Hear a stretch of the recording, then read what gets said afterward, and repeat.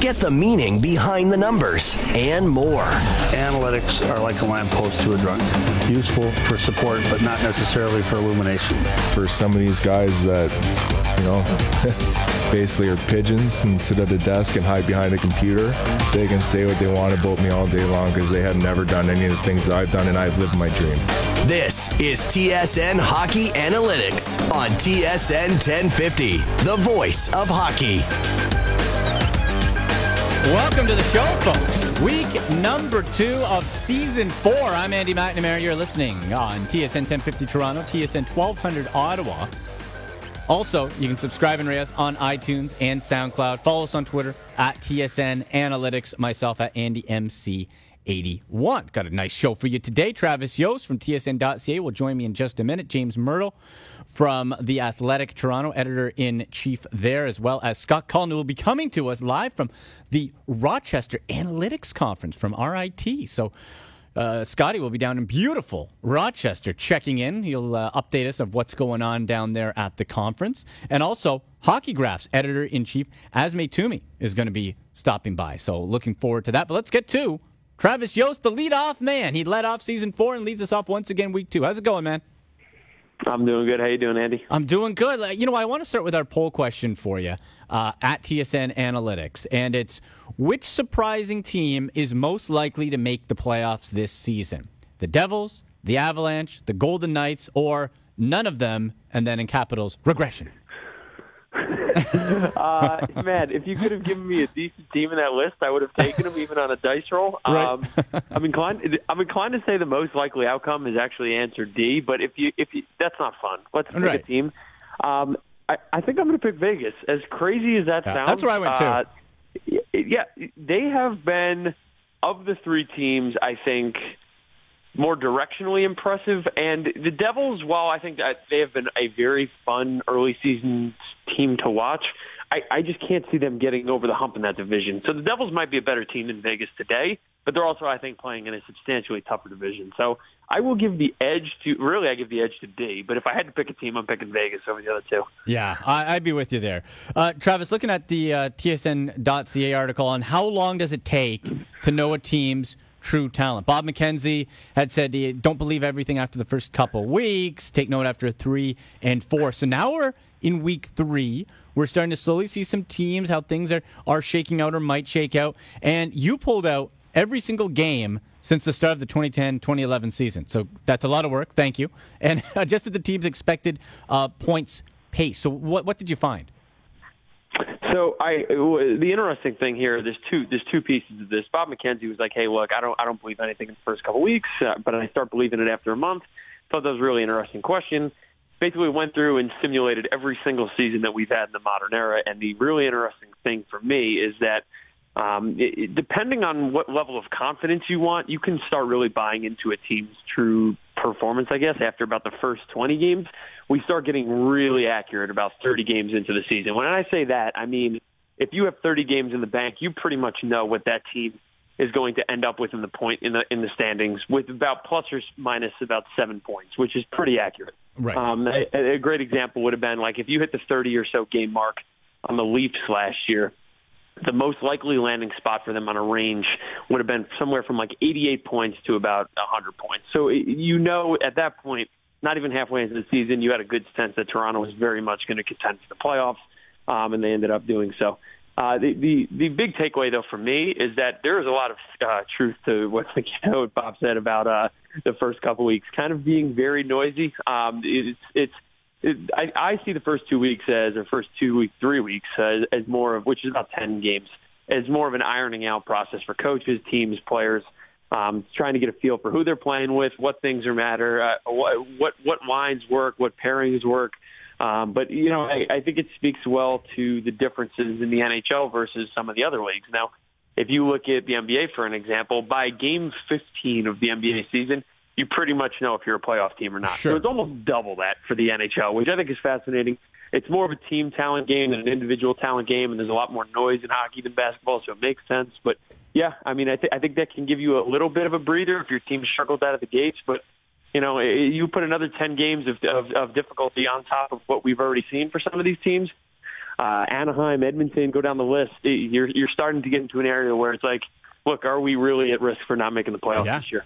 Yeah, exactly. And the one exception might be you have that weird run that Columbus had last year where you win, 16 in a row, then you just kind of coast the rest of the way, right? That's pretty much it. So that's the big exclamation point on this, right? Like, I don't think a lot of people realize, I certainly didn't as I went into this, like how streaky team performance can be. So, I mean, you can go through a stretch where you can win 9 of 10 games, and you can go through another stretch where you lose 9 of 10 games. And, all of this comes back to the question of, are 82 games enough to really sort out the contenders or the pretenders from the contenders? I think the answer to that question is yes for every league, the NBA, NHL, the NFL in a relative scale on a 16-game schedule. But, I think it actually lends some lends some credence to the argument that maybe these seasons should be a little bit shorter. Do we really need an 82-game season? Probably closer to that for the NHL than the NBA, but I still think both leagues can probably pare it down some. In conversation with Travis Yost from TSN.ca on Twitter, @Travis Yost. Now, Montreal Canadiens, Travis, we talked about the early part of the season. When do you look first couple weeks? The Canadiens just plain old look bad. They lost again last night, 1-6-1. They have the lowest goals for in the NHL, but their defense might be even worse. How bad is Montreal? It's things are not great, and things are not great in Montreal right now. The Canadiens, and this is probably chapter 1 in the example of when do you start worrying. Yeah. The key for me with Montreal here is the offense. We knew if there was going to be a weak point this year, we knew it was going to be with the offense. Defensively, though, we said, okay, even if Montreal's offense goes south and it is unproductive, the defense and the goaltending should really hold up. Carey Price has been really bad to start the year, and Carey Price is an unbelievable talent. So the only thing that Montreal really couldn't have this year or couldn't afford this year was Carey Price to come out in the first 10 games of the year and post, an 880 save percentage, which is basically exactly what he's done. Through 6 games, he's got one of the worst save percentages in the entire league. Expected save percentage, if you looked at what the shot quality that he's facing and the shot volume that he's facing, you see there's a wide gap between the two. So basically what the conclusion there is that Carey Price should be making more saves than he probably is right now. So, again, Carey Price, we have hundreds and hundreds of games and hundreds of data points on Price, and we know that he's still one of the best goalies in the league. But, it is an interesting thought where it's like, look, if this guy is your one and potentially only strength right now with this team, what happens when he goes through a rough stretch? And every player in this league is entitled to go through a rough stretch. The problem is that Montreal has no room for error. And if Carey Price is having a rough season, I'm telling you, there's no way that Montreal will not. Well, there's no way Montreal will make the playoffs if Carey Price has a season like the one he's starting with early in the year, because they are so reliant on him to be the best goalie every single night, and we're just not seeing it right now. Well, and another team you could say is relying on their goaltender, Travis, is the New York Rangers with Henrik Lundqvist. We've seen regression out of him, and, well, they have a very similar record to the Habs, 1-5-2. So the thing that keeps you up at night if you're a Rangers fan, at least relative to the Montreal Canadiens, is there's a lot more miles on Henrik Lundqvist. He is older. The team's performance has been shakier in the last couple of years than maybe Montreal. I think the Rangers are in legitimate trouble, whereas I think there is still potential room for Montreal to rebound. Look, New York's number one. They're not playing in an easy division. We talk about the Pittsburgh-Washington gauntlet, right? But then it's always, you've got to New Jersey is out of nowhere. Even if they're decent, that's unexpected. Carolina looks really good this year. Columbus looks really good this year. I don't know if the Rangers can get away with him having a rough year either. But I think their margin of error is even less than a Montreal team. Lundqvist has been the backbone for that team for a decade. Last year, he pretty much went through it. He did not have a great year last year, and the fans were pretty, myself included, were looking at Lundqvist and saying this is an obvious candidate to bounce back. We haven't seen that from him yet, and we really haven't seen that from the team. The Rangers have looked beatable on pretty much every single night, and I actually do think they are much more at risk for missing the postseason than Montreal. And quite frankly, I think both teams are at risk right now. Yeah, I'm with you. And last one for you here, Travis. We'll go to some positive news. The LA Kings, are they back? I haven't lost in regulation. More of an up-tempo style under new head coach John Stevens. Sometimes it's not that Darryl Sutter turned into a bad coach, but sometimes you just need a refresher, a change in philosophy, whatever, and get back. They've always been a dominant, controlling the play type of team. What are you seeing out of this LA crew out of the gate? Well, I'm seeing two things, and to keep along with the goal, I will keep along with the goalie theme here. The first one is Anze Kopitar is looking like he is back. And Anze Kopitar had not his best season last year. He is looking dynamite. He looks like he's 24 years old again. And that when you're talking about Anze Kopitar returning to elite status, that's bad news for pretty much everyone else in the division. But the second one, and I mentioned this on Thursday, I have always been a Jonathan Quick advocate, with one exception, which is I've always complained that he moves around way too much. And I understand the lauding of him being an incredibly athletic goalie. He's probably the most athletic goalie in the league. But the issue that I have always seen is that Quick constantly takes himself out of position. And I think what you see is then his save percentage is very average every single year, despite what I think a lot of Kings fans would tell you. His numbers have just not reflected a high-end goalie. This year he has been sensational, and I don't know if this is anecdotal or not. I think we need more games, more sample to actually make this conclusion. But what I see from Quick is a lot less movement between the pipes. And a lot less movement, to me, is the exact type of goalie you need in the modern era. Someone who's going to protect post-to-post, not take themselves out of the play, and let their body basically do the grunt work. If Quick has changed his game in any way in the offseason to be a less post-to-post movement and more keeping shots in front of him, centering the body to the shooter type of goaltender, again, that's bad news for the rest of the division because no one has ever disputed the talent in Jonathan Quick's body. It's that I think he has never perfected or reached that balance between athleticism and turning shooters away on a consistent basis. So I think we are seeing that from Quick in the early goings here. And again, if Kopitar's back and Quick is back to being a higher-end goalie in this league, the Kings are going to the playoffs. Travis, a pleasure as always, sir. Let's do it again next week. Take care, Andy. All right, Travis Yost. Get him on Twitter. Always a great follow. Some hot food takes, too. We had the chip talk last week, so Travis Yost can talk it all at Travis Yost and get his fine work at tsn.ca. We'll take the break, come back. We'll talk some Maple Leafs and a swing around the Eastern Conference with James Myrtle, editor-in-chief of The Athletic Toronto. A lot more coming up here on TSN Hockey Analytics. Get the meaning behind the numbers and more. This is TSN Hockey Analytics on TSN 1050, the voice of hockey.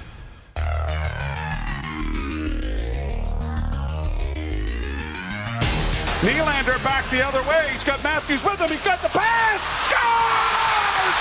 Holy mackerel! The kid's done it again! Out of the air, like he did in his first goal. Austin Matthews wins this one for Toronto. Austin 316 just keeps doing it. Welcome back to TSN Hockey Analytics here on TSN 1050 Toronto, TSN 1200 Ottawa. You can get us on iTunes and SoundCloud, on Twitter at TSN Analytics, myself at AndyMC81. And let's go to James Myrtle, editor-in-chief of The Athletic Toronto. James, how's it going, bud? Good, Andy. How are you? I'm doing well. Before we jump into the Maple Leafs, I want to get your take on our Twitter poll question at TSN Analytics, which is, which surprising team is most likely to make the playoffs this season? Which most surprising team is most likely to make the playoffs? The Devils, the Avalanche, the Golden Knights, or none of them? I'm going to say none. Yeah, I'm glad that was an option there because I still don't believe in any of these teams, but it's going to be really, really interesting, especially if Vegas can hold on. I mean, they were already off to the best start for an expansion team in any sport in the last, 40 years. So not what I expected, especially with Marc-Andre Fleury going down with an injury because, I thought if they were going to have any success that he was going to be the backbone of that. Sure. So to have that start, and that's got to be good for a new market too, right? Like you have some hype coming in and they're not just losing out or anything. So it's nice to have that little bit of hype. Yeah, I mean, it seems like the level of support and the level of interest in Vegas is much higher than I think we probably would have anticipated in Canada. So, good for them. Yeah, no doubt. So let's get to the Maple Leafs. Right now, as of Saturday, they are 6-1-0, second place, 1 point back of Tampa Bay for the lead in the Atlantic Division. And boy, we heard the clip off the start. Like, James, Austin Matthews. We know how good he was last year, but to keep up that torrid scoring pace, Where's the ceiling for this guy? What do you think we're going to be looking at as far as this season goes? Because he did go through that slump last year, and we saw him regress a little bit before rebounding. Is there any way that you feel we can track what might be his ceiling this year? He had 40 goals last year, and his shooting percentage was about 14%. And I know some people in the analytics community were wondering, well, is 14% high? Is he going to come down from that? Whereabouts is he going to fall? I thought maybe he was going to be pretty close to 40 goals, maybe a little bit under this season. And then so far this year, he's shooting like 33%. So he's kind of blown the 14% out of the water. It's really early. I think it's unrealistic to expect him to score a goal a game or 6 goals in 7 games the rest of the way, obviously. But, looking at how he's added even more tools to his skill set, I think that he can be a 45, 50 goal guy eventually. The only caveats I will add to that is that Mike Babcock is giving Auston Matthews much more difficult minutes than he had last year. He's playing against top deep pairings. He's playing against top forward lines. He's starting a lot of his shifts in the defensive zone. He has fewer shots on goal this year than he had last year per game. There are some indicators that it's going to be harder for him to score more goals. So I'm saying if we're trying to come up with a projection, I'd probably put him right around that 40-goal mark again. Right, and that's a great point, James, because of those more difficult starting points and that the shots are down naturally at some point, they're going to stop going in, at least for a portion of the time. So that's a great stat there to keep track. So we're looking 40, 45-ish for Auston Matthews potentially. What about the Leafs as a whole here, James? Have we underestimated them coming off of last season? Yeah, I think maybe a little bit, yeah. I mean, I think maybe we underestimated the impact of both Ron Hainsey, Nikita Zaitsev being in his second year, so the defense maybe being a little bit more sound. But the other thing we really underestimated was the effect of bringing Patrick Marleau, who's still, a top 6, top 7 forward on a good team, and bumping everybody else down. So all of a sudden you've got Connor Brown, or right now you've got Mitch Marner on the fourth line. That fourth line is much, much more effective than it was last year when it was, Soshnikov or Ben Smith or Freddie Gauthier or, the various other guys. They weren't getting a lot out of that fourth line most of last year until they brought in Brian Boyle and Kasperi Kapanen. Now you've got Marner or Brown on that fourth line and Dominic Moore and Eric Fair. You're getting offensive production. You're getting good possession results from that fourth line. They're just really, really deep up front, and it's very hard for other teams to handle them. There's not really... They try and throw their top players at Auston Matthews or Nazem Kadri's line, and they're still getting burned by the third and fourth line. And there's not a lot of teams around the NHL that can do that. So, yeah, I think we probably did underestimate how good the Leafs could be this year. So does that depth from what you rattled off there from the first line all the way down to the fourth, does that primarily lead us to see why their possession numbers have gone to pretty good to elite, at least this far in the season? Yeah, last year they were about a 50%, so they were pretty close to an average possession team. This year they're at close to 55%, which is really, really good. I mean, it basically means they're spending a lot of games in the offensive zone in general. And, yeah, I think it's the depth that's getting them there. It just the third and fourth lines are just much better possession lines. And now they've got Auston Matthews, as we already talked about, handling those more difficult minutes. And his line is still excelling in terms of possession. They're still getting, even though they're starting in the defensive zone most of the time, they're still getting 55% possession. So you look at the lines 1 to 4, and there's not really any weak points for the Leafs right now. Certainly not offensively, and certainly not in terms of possession. In conversation with James Myrtle, editor-in-chief of The Athletic Toronto, on Twitter, @Myrtle. Okay, let's move big picture here. And as of Friday night, we had 3 one-loss teams, James, in the NHL: Tampa Bay, Toronto, L.A., Vegas, and New Jersey. So Vegas and New Jersey were on our poll.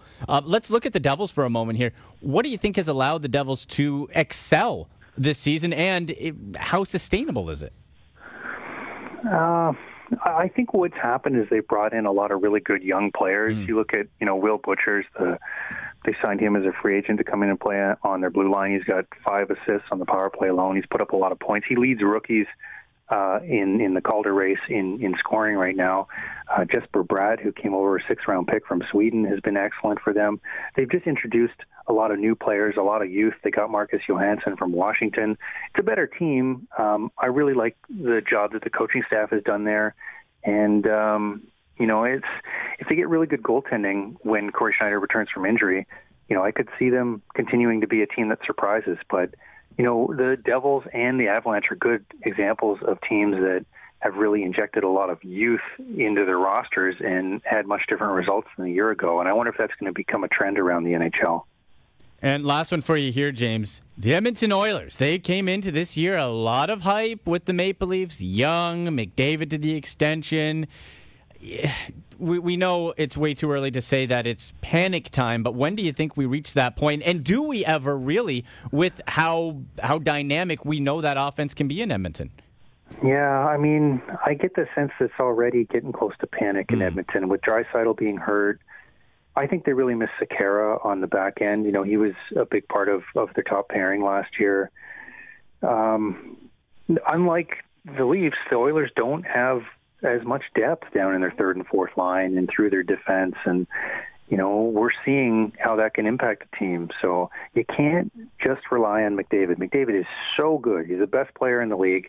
But it's hard for him to rise up. He's seeing really tough checking, and when Draisaitl was healthy, they moved Draisaitl to a different line to try and give them more balance and more depth and a different look for other teams to face. And, that means that McDavid's playing with weaker players. So it's going to be really interesting to watch the Oilers because, as you said, the expectations were so high. People thought that maybe they were going to be the best team in the league, be the Stanley Cup favorite, off to a really tough start. And, maybe it shows that, you can't just win with a couple of star players and that, it really takes a team to pull it off in the NHL.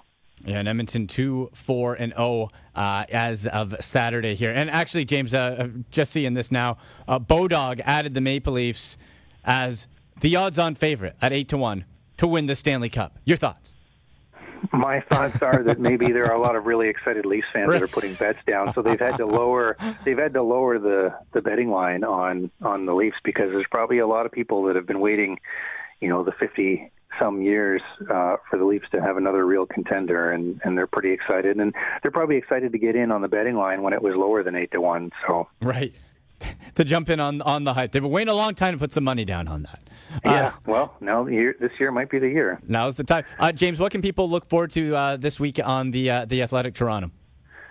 Yeah, we're working on a lot of different stuff. I know Pierre LeBrun's going to have a couple of big stories. Obviously, a lot of Leafs coverage, Senators at Leafs tonight, and I'll have a breakdown of that up early tomorrow morning, so looking forward to that. Excellent. People can subscribe at the Athletic Toronto there and follow you on Twitter at Myrtle. James, as always, thank you.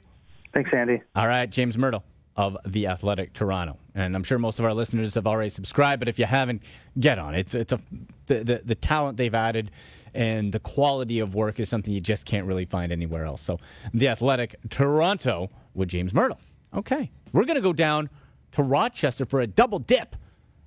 Analytics conference going down at RIT in Rochester. We have our own Scott Cullen who's going to wrap up the show with us. But up next, editor-in-chief of Hockeygraphs, Asma Toomey, is going to join us from Rochester and tell us what she's talking about there at the conference and her work at Hockeygraphs. A lot more coming up on TSN Hockey Analytics. Get the meaning behind the numbers and more. You're listening to TSN Hockey Analytics on TSN 1050, the voice of hockey.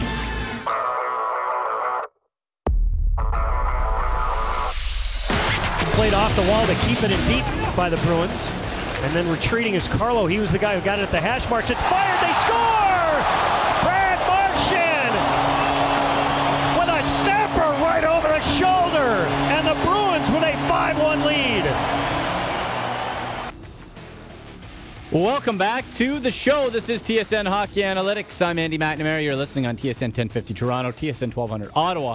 Get us on iTunes, SoundCloud, the TSN1050.ca show page.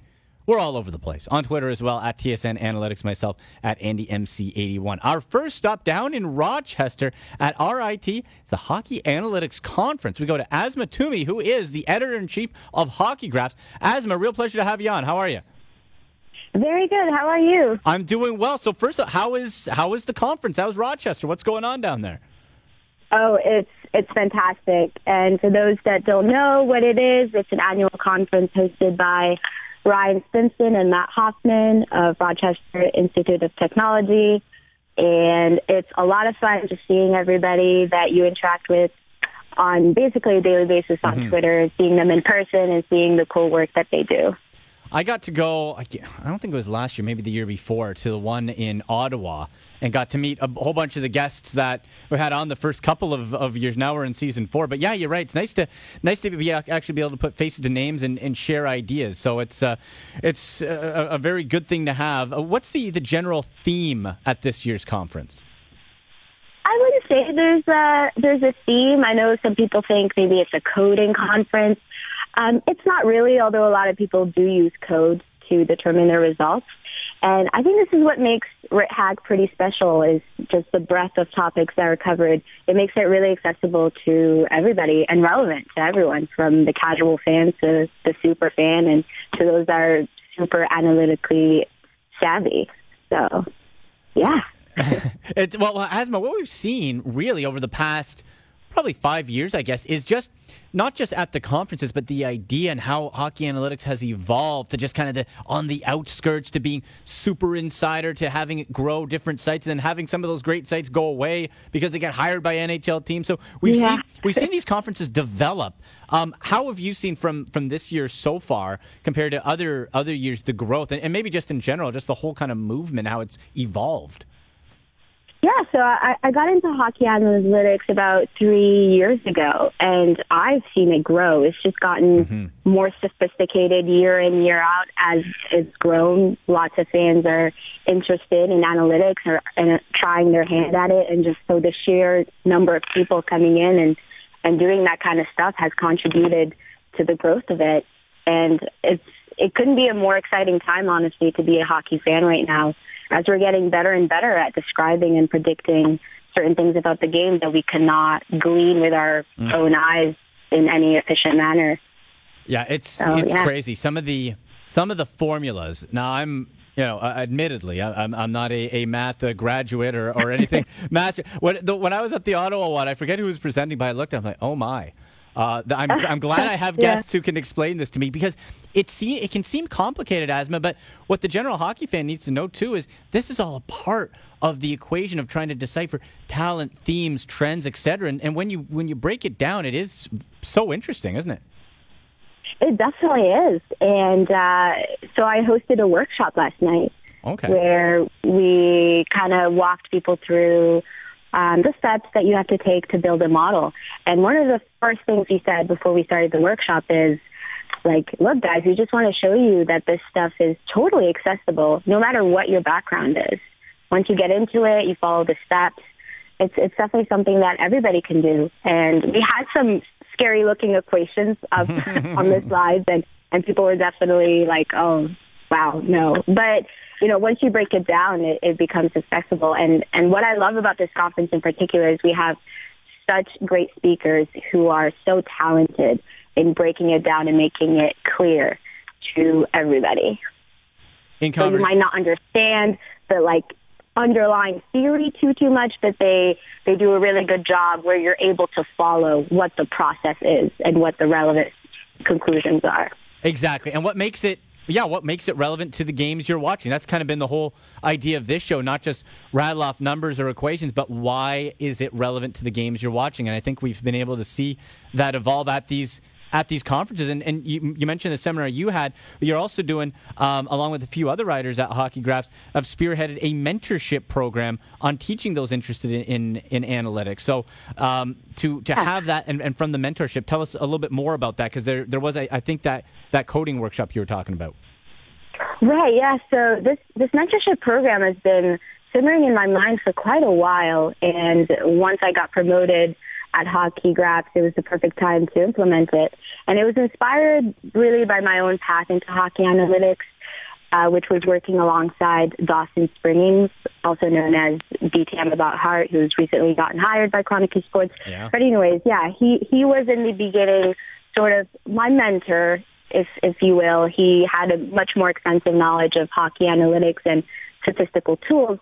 So we were kind of working together on how to approach hockey questions. And I found that to be immensely rewarding for me and him. And I thought, hey, why don't we implement this on a larger scale?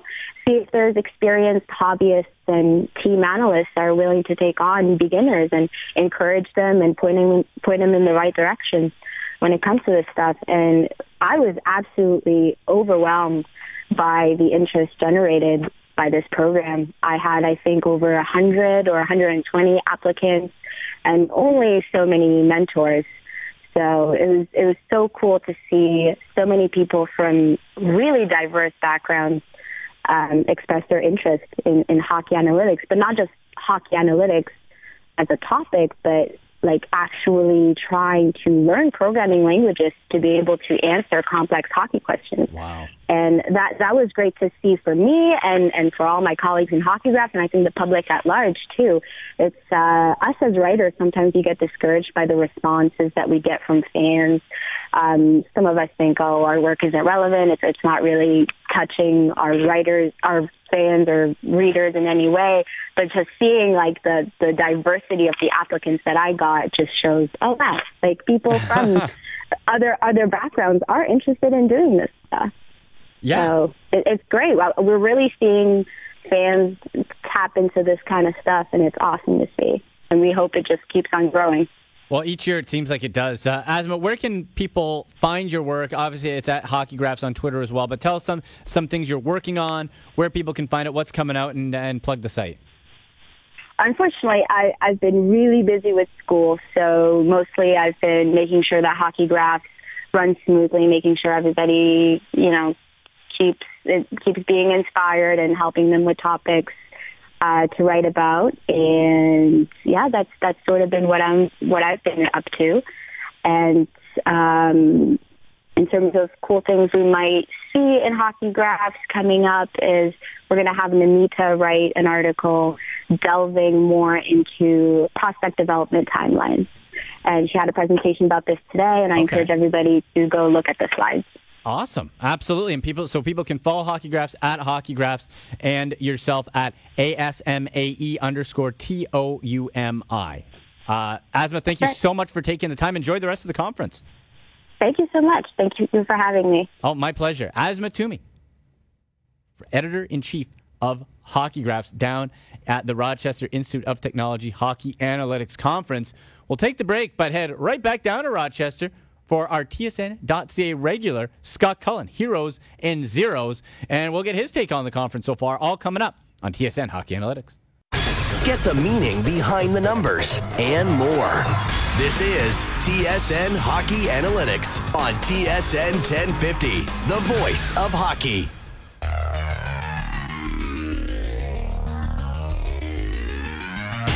Perry at the hash marks being bodied. Wagner is there. He centered it, but Alsner fired it right back to the corner.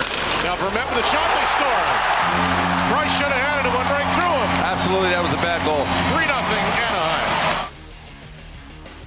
Oh, tough start for the Montreal Canadiens. Welcome back to TSN Hockey Analytics. Back to wrap up the show here on TSN 1050 Toronto, TSN 1200 Ottawa, and on iTunes, SoundCloud, on Twitter, at TSN Analytics, myself at AndyMC81. So we just talked to Asma Toomey from HockeyGraphs in Rochester. Back to Rochester we go at the RIT Hockey Analytics Conference with our very own TSN.ca, Scott Cullen. Scotty, how's it going?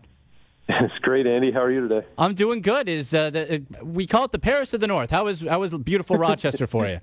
It is scenic. It is, especially inside the lecture hall at Rochester Institute of Technology. That's where the real beauty shines through. Truly God's country, Scotty. Okay, Let's go.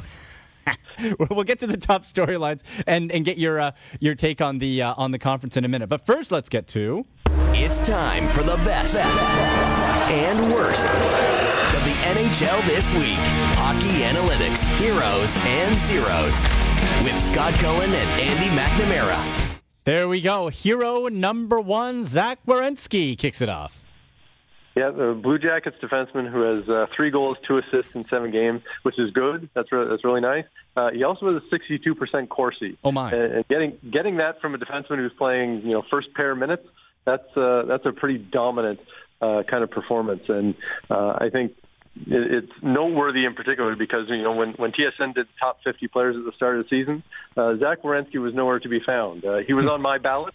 and I'm kind of taking this early moment to say he should have been on more, because I think people may have forgotten how great his rookie season was and not realized that he's a star. Number 2 is a winger from the Carolina Hurricanes. Yeah, Toivo Teravainen scored his first couple goals against Edmonton earlier this week, and so he only has 2 goals in 5 games, but the underlying numbers are positive here. He's got a 61% Corsi so far, and his shots per game has jumped up from about 2 per game last season up to 2.8 per game this season. And look, the Hurricanes need all the offensive contributions they can get. And Teravainen is going to be expected to provide it. And so, the fact that he has 2 goals in 5 games and no assists so far isn't great, but the underlying numbers suggest that production's on its way soon. So the heroes now to the zeros, and Scotty, whenever Sam Bennett pops up on that list, I go back to the 2014 NHL Combine and think, man, if he could have just done that chin-up, maybe he'd be better. Just one pull-up. Just one, yeah. Just give me one. Here's the thing. Coming out of last season, he had 26 points last season. That was really disappointing second year in the league, and I'm sure I had him as a sleeper of some sort for fantasy hockey coming into this season, because you thought, the 4th overall pick, he's too good to be producing so little. Well, maybe not. He started this season with no points in 7 games. Worse than that, he has like 5 shots on goal in 7 games, 41% Corsi. He's just on the wrong side of the puck on a pretty consistent basis here. And now the thing was that when the Flames signed Jaromir Jagr, the initial talk was, well, Jagr's going to play on the 3rd line. You think, well, maybe Jagr's going to help pick up the production for Sam Bennett, because Jagr's done that, with quite a few young players since coming back from the KHL. Let Jagr kind of do his thing on the right side, and it kind of frees up some ice for these young players who are just kind of getting their feet wet in the league. Well, Jagr lasted for like 3 games on that line. They moved him up to the first line with Monahan and Gaudreau. So it's kind of tough to see where the upside is right now for Sam Bennett, because the production has already been terrible, and you don't even have the hope that Jaromir Jagr can save him. And for the final 0, it's we're clumping together here, Scotty, a pair of Winnipeg Jets defensemen. That's right. I'm putting Dmitry Kulikov and Tyler Myers in there together, kind of in the same way that a 38% Corsi has put them together so far this season. And look, Kulikov was a questionable free agent signing from the jump. He had an awful season last year in Buffalo, and people want to give him all manner of excuses for why that happened. But he, the fact that he started the season so poorly kind of suggests that maybe all those excuses didn't excuse that behavior. That his play last year may have been more indicative of what's to come. And in the case of Tyler Myers, he's coming off, a really injury-shortened season. I think he played 11 games last year. But the fact that they're hovering around 38% Corsi, it's tough to do anything in the league with defensemen who are getting outshot like that. Worse when they're guys who you'll play significant minutes, and particularly Myers. I mean, he's a guy who plays 22 minutes a night. So getting beat up on the shot counts in that way is certainly one of the Jets' problems early in the season. And Scotty, real quick, you're at the RIT Hockey Analytics Conference. Does it wrap up today, or does it go tomorrow too? Just today. They had a coding thing last night for the really smart people, and then today they've been doing presentations, and Micah Blake McCurdy was on talking about models, and you got a number of people who are at the conference, myself included, who we kind of build our NHL prediction models, and Manny at Corsica Hockey hosts this competition where all these models are kind of making daily picks, with win percentages and so on. And so Micah was talking about kind of what goes into building a model, and it is obviously a very smart and thoughtful conversation that you might expect from a math professor. Right. But that's sort of the nature of what goes on here, is that you have people who are doing kind of some heavy math in spots, but then trying to figure out how can we bring this to the sports world and make it work. And in particular, hockey, there are some challenges with taking the math and making it into some usable form. Scotty, we'll find out more from you next week after it's all wrapped up on the show, but enjoy the rest of the time in Rochester. Awesome. Thank you, Andy. All right. That is Scott Cullen from TSN.ca. Get him on Twitter at TSN Scott Cullen. Okay, we got to go, folks. Tune in next week. If you missed any of the show, get us on iTunes, SoundCloud, on the TSN1050.ca show page, or we post the link on Twitter at TSN Analytics and at AndyMC81. Thanks to all of our guests. So for producers, Sean Lavery and Grady Sass, I'm Andy McNamara. You've been listening to TSN Hockey Analytics.